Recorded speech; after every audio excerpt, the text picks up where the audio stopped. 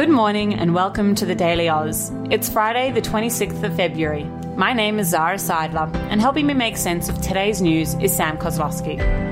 Making news today, dosage issues, soft power in Australia, some good news for our Victorian listeners, and let's have a chat about Qantas. Here's today's Daily Digest.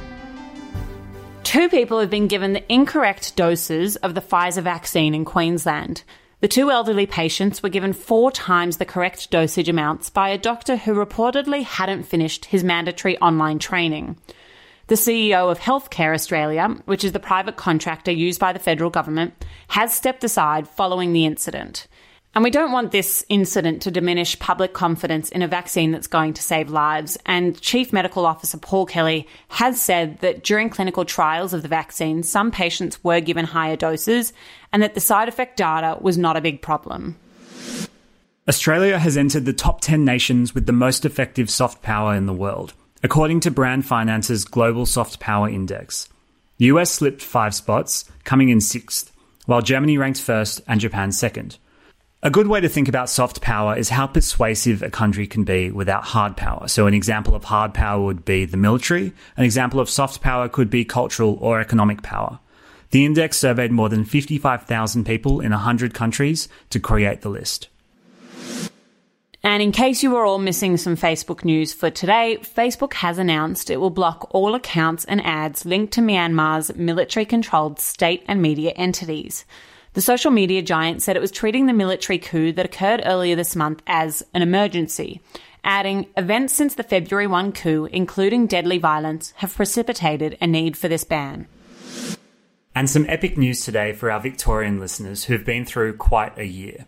After 6 consecutive days of no new locally acquired cases of COVID, Premier Daniel Andrews will today announce the further easing of some restrictions.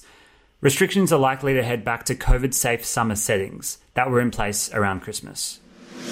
And the big story today that was flying around all the WhatsApp groups is that Qantas has announced that they'll be planning to resume international flights from October.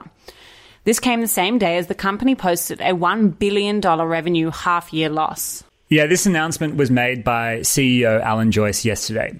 But I think it's helpful to take a step back and put it in the context of what else Qantas told us yesterday. And that was, of course, their massive financial loss you just mentioned. It's definitely a matter of trying to find some good to match the really bad. But in any case, it's a pretty important announcement and does give a little bit of light at the end of the tunnel. Although I got to say that tunnel does feel like it's getting longer. So before yesterday, you could actually buy a ticket to the US, UK and a few other countries for after July 1st. But now that's changed and the earliest you can fly overseas is October.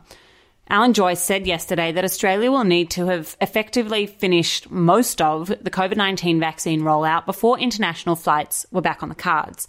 And the federal government has given us an indication that they're hoping that herd immunity is reached by October. But if we actually break this down, it doesn't really matter what Qantas wants to do. It's always going to rely on whether borders are actually opened by the federal government. Later this year, it seems to us like the government's going to be in a pretty tricky position. After we're all vaccinated, or most of us are vaccinated, Australians are going to be pushing really hard to travel to countries that have also completed a vaccination program. Qantas will be keen to get some bums on seats and some dollars in the bank, but the government will be very cautious with allowing visitors into Australia or allowing Australians to come back home from overseas without a quarantine program. And if Tassie is a bit more attainable than the Amalfi Coast, Qantas also announced yesterday that they're expecting to increase domestic capacity to 80% of pre-COVID levels by mid-year.